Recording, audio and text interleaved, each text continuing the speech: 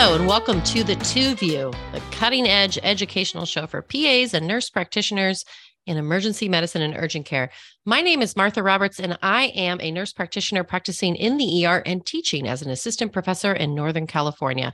I'm with my co-host today. Mike, how are you? I'm great, Martha. I am Mike Sharma. I am a practicing emergency medicine and urgent care PA in Dallas, Texas, and an adjunct professor of PA studies. Well, welcome to this month's episode where we talk about some of the hottest topics in emergency medicine. And if you want to learn more, remember every article we talk about, every website, and everything that we discuss, you can find at our website, the number 2 view.fireside.fm. That's right, the number 2 view, the word view.fireside.fm. Martha, I didn't want to jinx it because I just started last month, but I feel like I can talk about it now.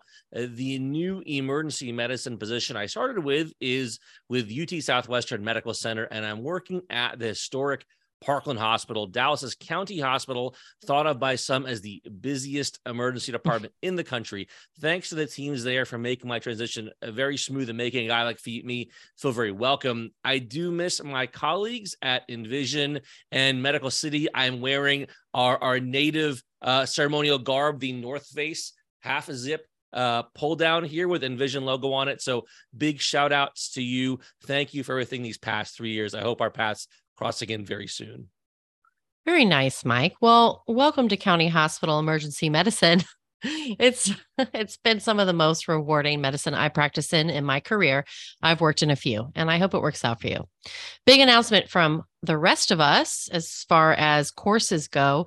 We are hosting 2 original boot camps this year, both in Las Vegas. Here are the dates and times before we get into the episode of the show. They are July 2023, the 25th through the 28th at Caesars. And then the same year, 2023 here, December 12th through the 15th, again at Caesars in Las Vegas. I'm super excited to be returning to Caesars Palace. It is just a classic Vegas hotel. Here's something to sweeten the pot, to use some gaming slang. Maroon 5 is playing in Las Vegas on the last night of the July boot camp, and Garth Brooks is playing on 2 nights of the December boot camp. So whether you're a little bit country or a little bit rock and roll, there is something for everyone. If you're on the fence about coming, get off the fence, start making plans now. You don't want to be looking back and saying, gosh, maybe next year. Totally agree. In addition to the fun, there's some additional opportunities for learning. We have a pre-conference course on procedures. We also have one on pharmacology. We also have one on ultrasound. So check out the Center for Medical Education website. And for more information, you can always go to www.ccme.org. So second big announcement, there are early bird rates for our emergency medicine and acute care courses. So go ahead, take a look. April, May, June will be all over the place. We've got New Orleans, Las Vegas, Hilton Head, Nashville, San Diego, and New York City. This is the perfect time to box off the dates. So come on, come hang out with us. Like we hang. That's what we do. The days are 50% workshop, 50% free time, and 0% PowerPoint. We are getting into the newest EM and urgent care literature to answer practice-changing questions. Those dates and rates can be found at ccme.org. I think this is it, Martha. I think it's the first year that I come to one of these courses live. I've listened to a couple remote, pre-recorded, listened to later. I really have changed my practice after listening to some of those sessions, and I'm eager to be there in person, hopefully at one of those cool locations, or maybe I'm hoping for Key West, frankly, in the wintertime. That's really my jewel there, the brass ring I'm going for. Well, hey, it's time for our first segment, the wet read. This is where Martha and I get 60 quick seconds to talk about something that caught our eye. I'm up first. Let's talk COVID-19 treatment options.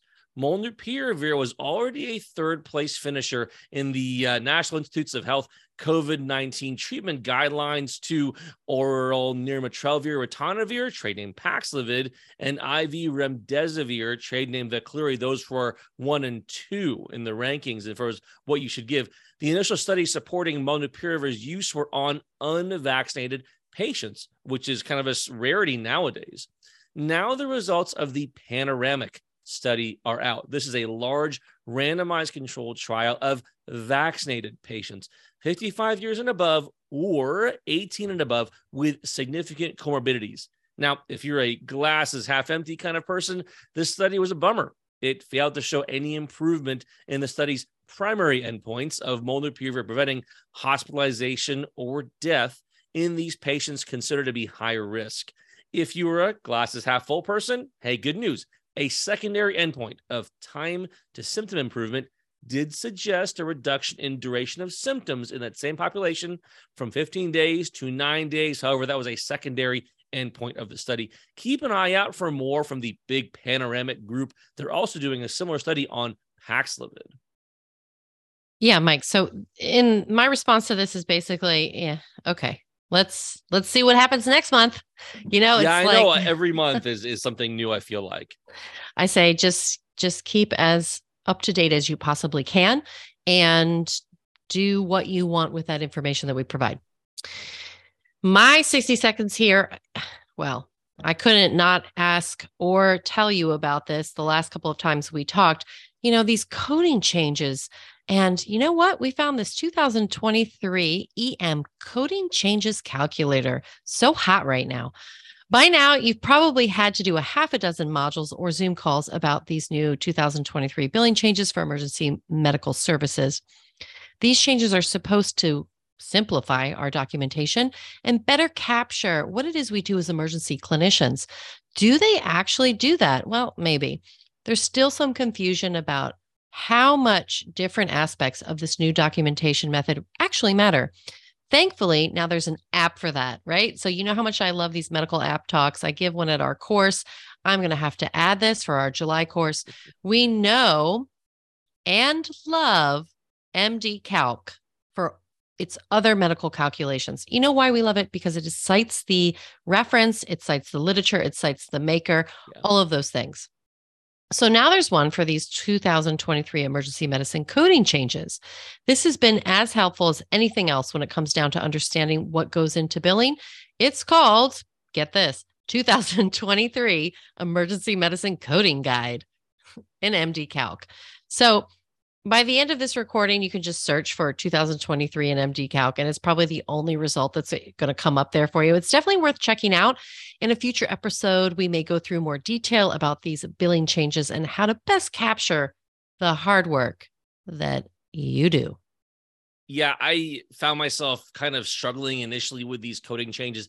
I felt like I was spending even more time with documentation than I used to, but I really do like this coding calculator. It helps me understand where maybe it would just take me extra work to document some of these things, and it wouldn't necessarily improve any sort of billing, nor would it, as importantly, affect the continuity of care, just as important as the billing.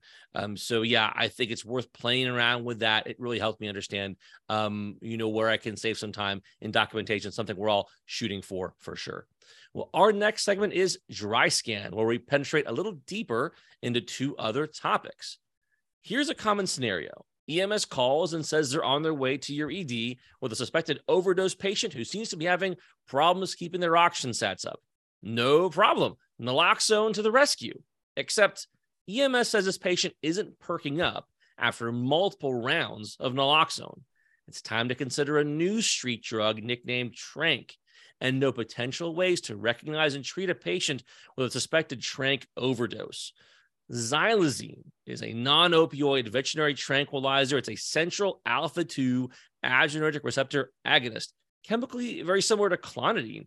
Street names include Tranq, Sleep Cut, Philly Dope, and Zombie Drug.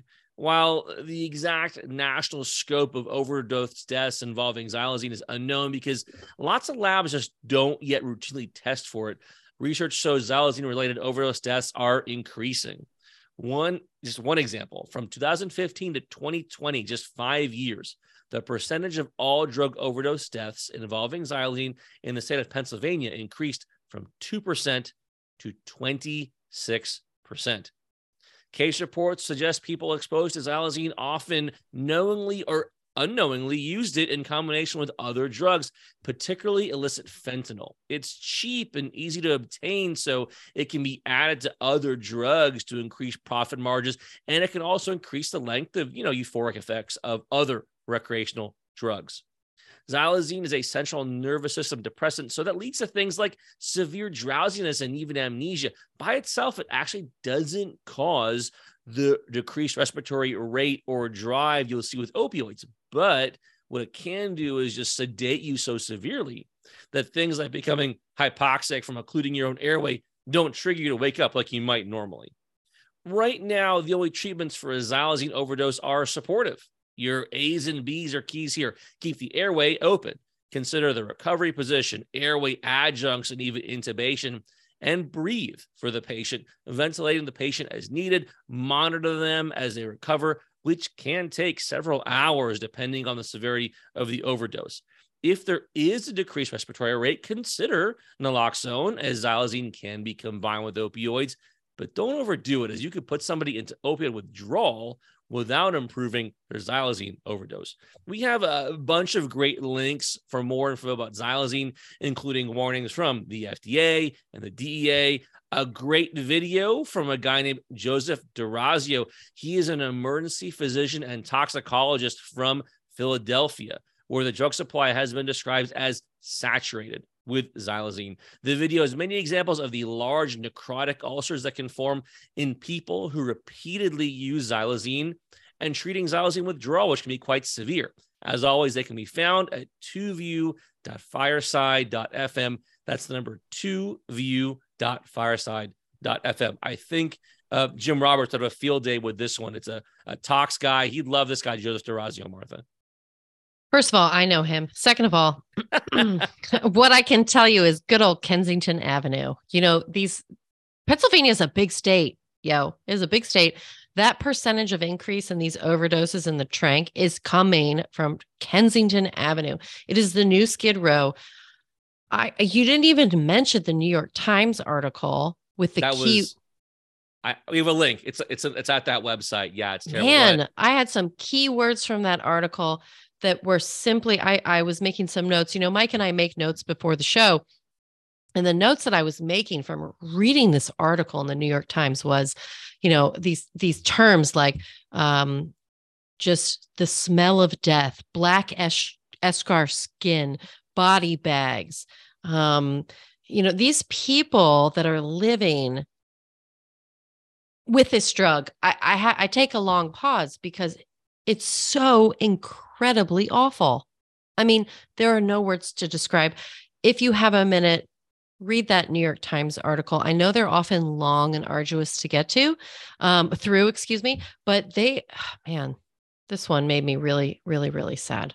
So it struck me as well. Yeah, you had people who were kind of like, the one person I think was choosing whether she should inject into her necrotic dying stump of a limb or inject somewhere else, and kind of like trying to figure out what to do that she could get through the withdrawal, but also not damage herself further. Like it was heartbreaking. Yeah. Read the article. It's something else. Anyway, moving on to something else, I'm going to bring up FPL injuries. Everybody thinks that they aren't going to miss the tendon injury, but you know what? We miss them all the time, and we're going to be better about it. And that's what this next segment is about. I want to talk about a short case study about a patient who got a bad rap in the ED. And I have a couple of lessons that come from this case, and I think it's a good reminder. First, when this patient came into the ER, he was labeled by bias. And second, when the resident missed a crucial injury, we kind of scoffed at him and said, you know what, there's nothing really wrong with him. This is the story of the FPL. The flexor pollicis longus. So a 38-year-old Spanish-speaking male had a laceration at the base of his thumb of his dominant hand about 1 hour prior to arrival. He said it happened at work and he could not move his thumb anymore. When the nurse signed him in, she wrote a few things down on the chart, and they originally were pretty problematic and caused some issues. First of all, his chief complaint was labeled in the computer on the tracking board as can't move thumb. That is not a chief complaint.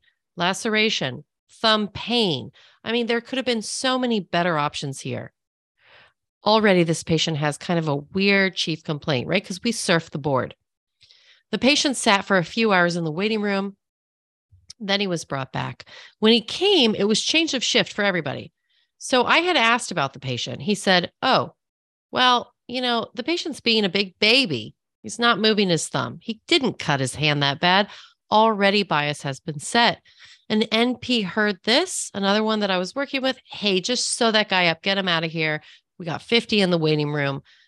Okay, fine. But when the oncoming NP, in addition to me that came on, we talked about this case. She noticed it was not really moving. He was not being a baby. Something was wrong. This NP suspected an FPL injury, and I agreed. Plastics resident was called.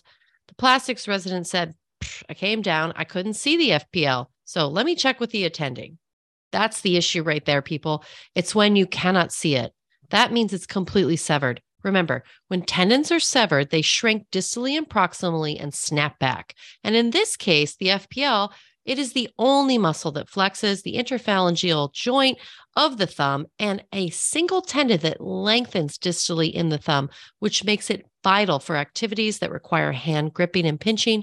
The FPL also flexes the thumb at the metacarpophalangeal joint and contributes to the flexion of the wrist. Needless to say, if you look and review the anatomy, if you miss this injury, especially in the dominant hand, we're really, really screwing up, okay? You sever this and you lose full flexion of your thumb. Not good. So what do we do with these patients in the ER when you recognize the FPL injury? Well, these often need some sort of surgery of the tendon. Don't just close them up and send them on their way without any sort of clear follow-up. If you have some sort of a plastics or hand service, like some sort of resident intern fellow run team, give them a call, explain what's going on with this laceration.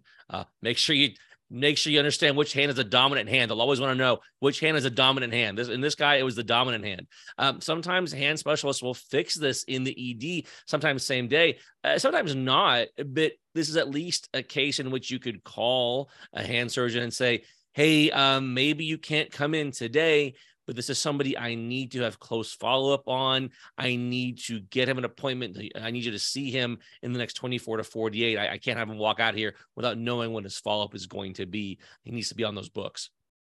Now, when I worked in a small town, tendon repair taught to me by hand surgeons in the past, I have done those. I've followed up with those patients and they do well. But I'm telling you, hand surgeon, doctor, plastic specialists, they go to school for like 500 years. Okay. I know PG 32s, okay, PGY 32s that are still trying to get through school. Do not discount the importance of a hand plastic specialist. They don't go to school literally for 8 to 10 years for nothing.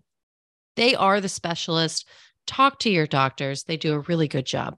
Don't be cavalier here. These are important injuries not to miss. If you are at a facility that does not have these gods of a doctor, you may close, but repair should be done within 1 to 7 days. It depends on the level of disruption. Be sure to get that hand x-ray for completeness, tetanus shot, and consider antibiotics depending on the type or onset of injury.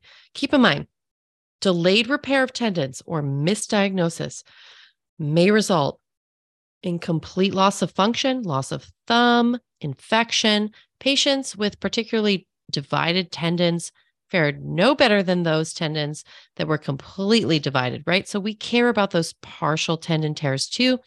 And in the end-to-end repair is actually needed, and sometimes serial casting is done. Whew. So a lot for just one little tiny tendon. The FPL, tiny but mighty. I may make t-shirts. I would buy that bumper sticker for sure. Let's also talk literature. In a retrospective study in the Journal of Hand Surgery, 80% of patients with FPL injuries also had neurovascular injuries. Direct end-to-end repairs within that pulley system of the FPL do at least as well as delayed tendon reconstruction and do not require additional procedures. So see what your hand service wants to do or what your consultant wants you to do in the ED. Couple of lessons here. The FPL is pretty cool. And in any tendon injury, if you can't see the tendon in the area where you're supposed to see it, be sure to consider full severance of the tendon. On top of that, the bias that followed this patient was horrific. The patient really could not physically move his thumb. He was not being a baby. And finally, fully anesthetize the area, get an x-ray. Remember, these are even worse in kids and dominant hands. And don't be afraid to call the gods of plastic surgery if you need a hand. And yes, pun is intended here. No, I get that. That's supposed to be a dad joke. It's not a mom joke. It's a dad joke. Okay. Yeah, that's the joke about emergency medicine / the truth is like you get sued 3 times, right? If you're in emergency medicine long enough, you get sued for number 1, a missed MI. Number 2, it's for a hand complaint, and number 3, dealer's choice, kind of the random one. So yeah, hands are full of liability. I'm very careful about hands, and I love the anatomy review of the FPL. So thank you so much for that. Well, lastly, this is our oral contrast segment where we get into all the nooks and crannies of a topic. In this case, we're getting into the nooks and crannies of hemorrhoids. And I think I just threw up a little in my mouth. So Martha, get us started while I rinse. To treat or not to treat hemorrhoids in the ER, what is the answer? We're going to talk about a few types of presentations and approaches. I feel there are a few ways to tackle this issue, and it really, truly depends on a lot of things. For those of you 1 out of 4 Americans, and forgive me, international listeners, I don't have your stats, that have a hemorrhoid, let's get down to business here. These are extraordinarily painful sometimes, and the pain and swelling of a hemorrhoid can be excruciating. There are some go-to points we can cite to you that are evidence-based. We're all about that here, and tried and true for the patient who's going to, frankly, suffer for the next few days with this hemorrhoid. I think we need to back it up a little bit. Let's start with a patient that has blood in their stool and rectal pain. The key here is to ask all of the important questions, just a couple of them that may ask about the consistency, the type, the amount, and the blood that's occurring in their stool. Often patients with hemorrhoids will say they have bright red blood that splatters a bit in the toilet and coats the stool. It's not in the stool. Or when they wipe, there is a mass-like thing around their anus or rectum that they have a piece of toilet paper stuck there. And truly, for those that have never had a hemorrhoid, and this is their first time, it's pretty scary. They may even try to rub it off, right? Because they think maybe it's a piece of stool. Some patients really just don't know what's going on. So the best thing you can do is look at it, right? And that requires a room and some privacy, which isn't always easy for you to get, but still the physical exam prevails here. Note, we all know that dark red blood, tar-like bloody stools, or history of a GI bleed, or those on blood thinners, of course, we investigate further. But this really sounds like a hemorrhoid. Yeah, we can go ahead and take a look for the hemorrhoid, and bottom line, pun intended, we'll see it. You are really full of these today. I really appreciate that. I'm a dad joke connoisseur, and hats off to you here for sure. So now you've looked and you don't see any sort of fissures or anything else weird. You found a hemorrhoid. That's our diagnosis you've made. There's a couple of options here depending on presentation. First of all, if it's a smaller hemorrhoid and it's not engorged, like full of blood or a thrombus, then, simple over-the-counter and a few prescriptions have been proven to be helpful. So you have kind of a little bit of a broad array of treatment options here. If the hemorrhoid is very large and thrombosed, then incision can be performed. Let's go worst case first. Per the American Family Physician magazine / journal, in an article from 2002, links are in the show notes, of course, acutely swollen and tender thrombosed external hemorrhoids can be surgically removed during the first 72 hours of onset. After 72 hours, the discomfort of the procedure often exceeds the relief provided by the surgery. So people with thrombosed hemorrhoids that are coming in outside of the window should be left alone for the specialists. Really want to take caution to doing these procedures in the ED because they're very bloody and messy. You can have a ton of complications. When I was in PA school, I was, one of our instructors who taught about these was like, oh yeah, I do this all the time. And a lot of me and my buddies looked at each other and like, I don't know about that. I don't feel super good about doing that. Yeah, you got to be really careful with these. Even the astute, most experienced clinicians with these can be fooled. And who knows how long this person has actually had this hemorrhoid for. I think it's important really to just do a good exam. And there are some topicals and other treatments you can do. We'll talk about those in a minute. The brief summary from the AFP article cited is that basically recognizing training and experience is key to these. Patient with that has a thrombosed external hemorrhoid, they're usually going to have a ton of pain, okay? And they're going to want an answer right away. The problem is if these have been ongoing, they really need to be done by colorectal or general surgeon. And if you're going to do this, you have to do it correctly. It's very specific. You have to get an elliptical incision over the site of the thrombus. You have to dig out the clot. And you really have to make sure that you take caution to make sure that you're avoiding cutting into the muscle sphincter below the hemorrhoid vessels. Infections after suture closure, which sometimes we do, sort of this figure 8 closure on these hemorrhoids, which again, we're throwing a lot of things at you here, but this is good material for you to look up a little bit later to see if it's something you want to add to your repertoire here. But basically, everybody thinks, I'm going to open this. There's going to be poop there. I'm going to sew it up and it's going to get infected. Actually, no, that's actually quite rare. It's not going to happen if you do it correctly. But the problem is it's such a rich network of vessels that bleeding can occur, and it's painful as all hell. So stool softeners have to be prescribed if you're going ahead with this. You need to make sure that you do the procedure by the book, and training and experience in general and any skin surgery is necessary before anyone attempts this. So don't just be cavalier about this. Don't just watch one YouTube video and say, I can excise and drain a thrombosed hemorrhoid. Sure. Look, we all know that excision and drainage is kind of basically those two things, but it is an art. And again, I am praying to the gods of general surgery and colorectal surgery here. I'd want them to help me out. Yeah, a thrombosed hemorrhoid is not your standard run-of-the-mill abscess. So even though it looks like the same procedure, it definitely is a different kind of a thing. Martha, I'm going to put you on the spot later on. I want to get you ready as far as your go-to stool softener here. So think about that, mull it over, and I'll quiz you later on, see what you think, see if you match up with me. A trip to Mexico. That's exactly. Yeah, Taco Tuesday, my favorite one. It's delicious.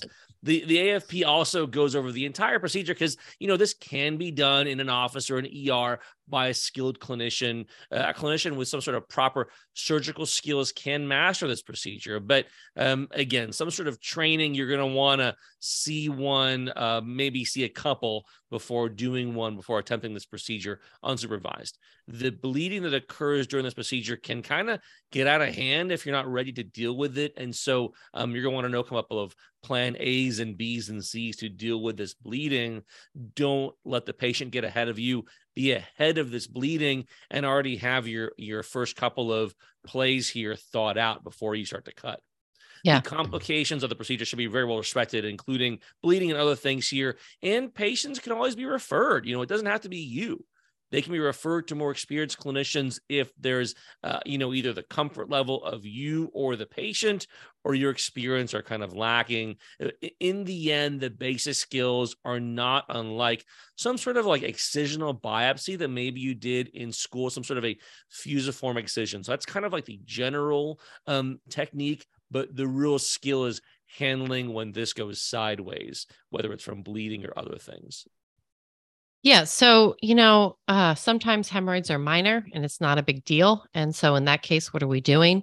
There's a lot of great literature and proven case studies of patients who do really great with a sitz bath. And let's just define that for those that don't know. Basically, that's putting 6 to 12 inches of water as hot as you can stand it without burning your skin in the tub. Add some Epsom salts and wash, wash, wash. Gentle massage to the hemorrhoid may be helpful, but this is the key. And, Mike, it's interesting because we don't like to tell patients like specifically like weird things to do. And this is a weird thing to do. But what I would say is, yes, you may massage your hemorrhoid. It's just like so much. I don't even know, but it is a lot. So be professional about it. But you may massage your hemorrhoid, but you don't want them to shove that back in. And I'll tell you why. Because when that hemorrhoid is ready to go back in, it will begin to shrink and it'll get sucked back in there on its own. In fact, I look at sometimes people standing in the grocery store and they're like, la, la, la, I'm fine. And all of a sudden they make this face like, "Meh." And I'm like, I wonder if they just sucked a hemorrhoid back in. There's a face that goes along with this particular suckage. So I will tell you, yes, massage it. Don't push it back into the anus. The other thing that you can do are these two creams. Okay. First of all, don't do one, but do two. And I hate lazy people. Do both of them. What's the big deal? You're already writing one. You might as well write two. It's Proctisol. It's great. It's a cream. It comes in a cream and a rectal bullet. So tell them to put a large dollop of cream on the hemorrhoid itself first. Okay. Put that cream on there. This is, of course, after they clean the area with warm soapy water or take their bath. After they've applied the topical cream to the area, they can use a little bit of a Tux pad if they want. Maybe they have done that before they've applied the cream, but basically we want the cream to stick around. That's what we want to do. So if they want to use the Tux pad, probably best wash, Tux pad, which is witch hazel, we'll talk about in a minute, Proctisol cream, and then because the area is nice and lubricated here, then they can insert the bullet. Right? The bullet of Proctisol is great because it stays up there and it begins to melt. It releases the medication around the rectum and the anus and the hemorrhoid over the next few hours. In case you're not familiar with that medication, Proctofoam, or looking for the generic, so this is a combination of hydrocortisone, of course, a steroid, and then Pramoxine, which is a topical pain reliever. So you get both of those things in one medication, and that's what they need back there. They need to have things shrinking. That's a good word. Shrinking. They need to have Shrink it up. shrinkage. Shrinkage is what this will provide them, and then the Pramoxine will give some pain relief. Of course, this is messy business. So for the ladies, they can wear menstrual pads. Men, they can make sure they wear briefs for comfort, and then these warm, hot soaks. The other thing that can help is some positioning. So laying on their stomach or lifting their legs if they're on their back, and that can help relieve some of the pressure as well to the hemorrhoid. Also, it's kind of warning them, hey, this is probably not a one and done thing. You're probably going to get more of these, and perhaps trying to prevent is better than curing down the road. And there's ways you can do that too as far as prevention. We'll talk about that kind of shortly. All right. So Mike, I got to tell you, these patients are in a lot of pain. The question is always, what do I give them for pain? Motrin, Tylenol in combination at the same time is great. Opioids are not your friend for hemorrhoids. They're going to cause you to be more constipated. So try to avoid them. Is a single dose of a Percocet in the ER going to stop up your patient and make the hemorrhoid worse? No, but it really does help with the pain. So if you do the Colace or another stool softener, that's great. The other thing that I really like is that good old Elsevier and Science Direct gave me some information about witch hazel. Witch hazel has a lot of anti-inflammatory properties. You can take a look at some of the studies that we put in the show notes. Essentially, witch hazel is great if you use it appropriately. You don't need to take a bath in it. You just need to dab it, keep it on the hemorrhoids, and then put on your cortisone or your Proctisol. Now, a few years back, I did actually do a show with Jim, my dad, and we went on MRAP and we talked about how to tape a butt to a bed. So this is actually a classic procedure, go-to technique that was coined and I wish was trademarked by Jim, but essentially taping the butt to the bed to actually excise and drain these things when they're really bad is a really, really great skill. If you'd like to see how we did that and look at some fun that we have with Stuart Swandren and Mel Herbert, take a look at MRAP and we will show you how to do that. I still kind of laugh a little bit when I think that one of my greatest information pieces from my father, the best information he gave me came about how to taping a butt to a bed, Mike. Yeah, I believe it. Right after looking both ways before you cross the street and using your blinkers is taping butts to beds. Right. So lastly, I'd like to tell everybody to remember that itching and pruritus to the area of the anal entrance is essentially a little bit concerning. Symptoms of anal cancer include bleeding, pain, discomfort, itching, discharge from the anus, or a lump near the anus. And sometimes people confuse their general symptoms of anal cancer with symptoms of hemorrhoids. So don't delay this if you're concerned. Really, referral out is important. With all of the related cases to the HPV virus, both in the throat and in the anus, we need to be extra cautious. And easy, just remind you, please follow up to all patients is super important. And of course, make sure that they have that stool softener, liquid stools for a couple of days, because, the hemorrhoid, we want to do that. Okay, so it's time, Martha. What would you go with as far as your favorite stool softener telling the patient? I'll go first just to not put you on the spot too bad. I would probably roll with the Miralax just because it's over the counter. They can always get more if they run out. It's tasteless. They can mix it in their favorite liquid and they can dose it several times a day, kind of titrating to effect. Miralax, I believe, is some sort of polyethylene glycol in terms of the generic, but Miralax is the trade. It's often a white bottle with a purple cap, and been super helpful in our family. And I won't even go further into that there. That's something for another day to talk about here. How about you, Martha? What's your favorite stool softener? Oh, no one's ever asked me that, Mike. I don't even know. I told you I was going to ask you. I tried to get you think... ready for this question. So, sometimes Mike and I talk about things that I'm just kind of like later after the show, I'm like, that's the first time anybody's ever asked me that. And I'm okay with it.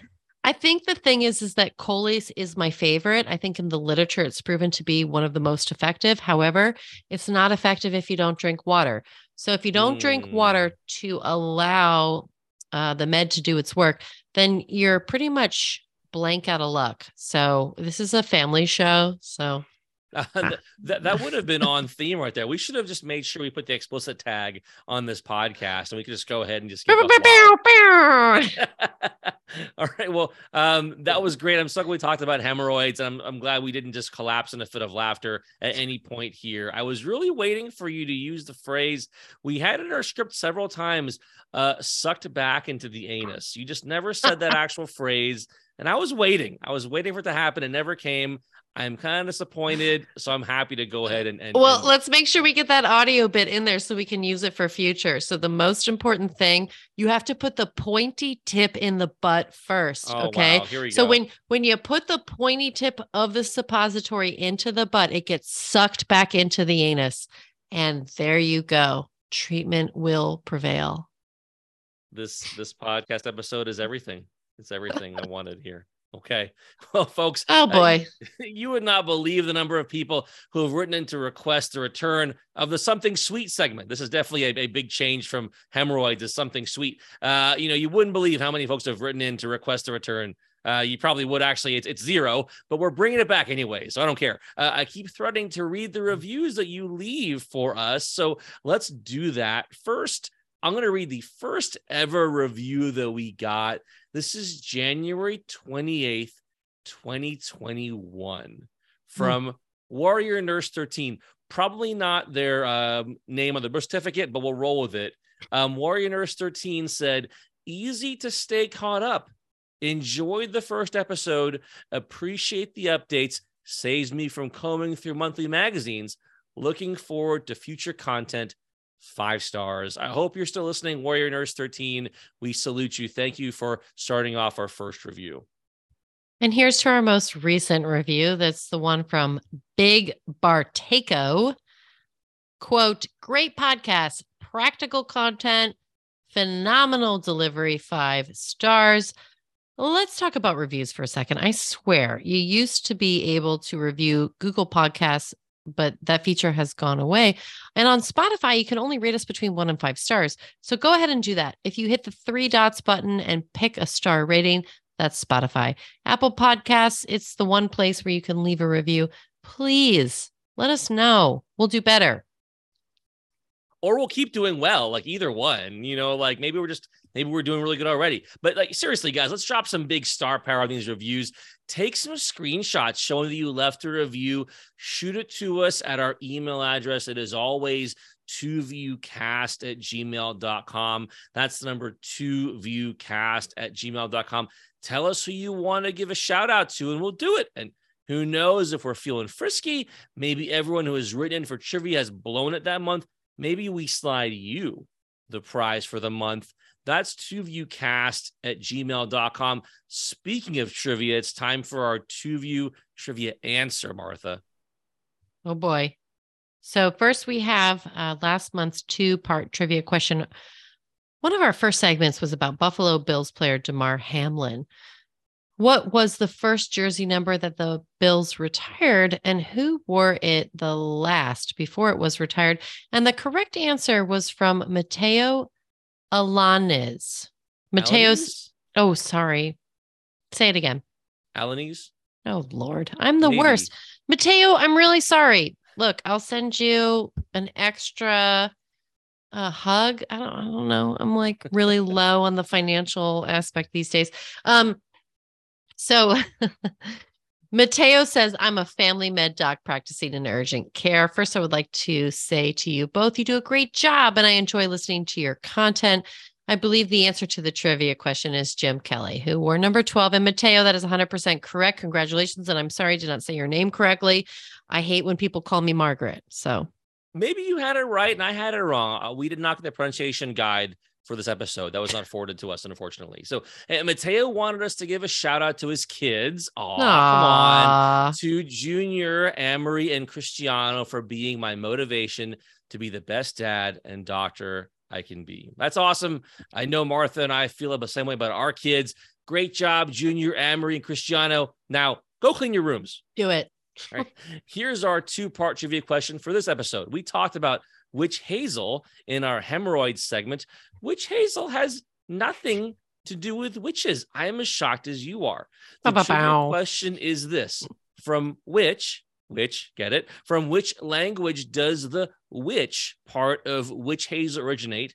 And what was the meaning of the word in that language? Email us your 2-part answer in addition to anyone else you'd like to give a shout out to, as well as any feedback or comments from our episode to this email address, the number 2viewcast@gmail.com. That's the number 2viewcast@gmail.com. More information on the original and advanced emergency medicine boot camps, the emergency medicine and acute care course, or any of our courses are available at the Center for Medical Education website. That's www.ccme.org, www.ccme.org. Don't forget to take a look at some of our courses. We've got a lot of things coming at you. Like we mentioned, everything from Las Vegas to Hilton Head or San Diego for emergency medicine and acute care courses. We'd absolutely love to have you there.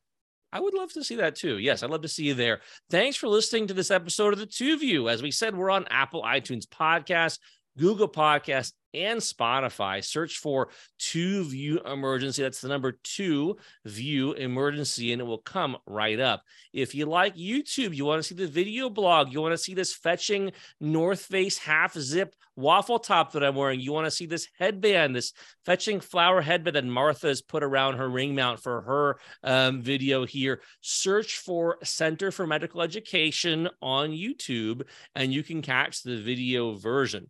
Don't forget our website where you can go next level on any of our topics.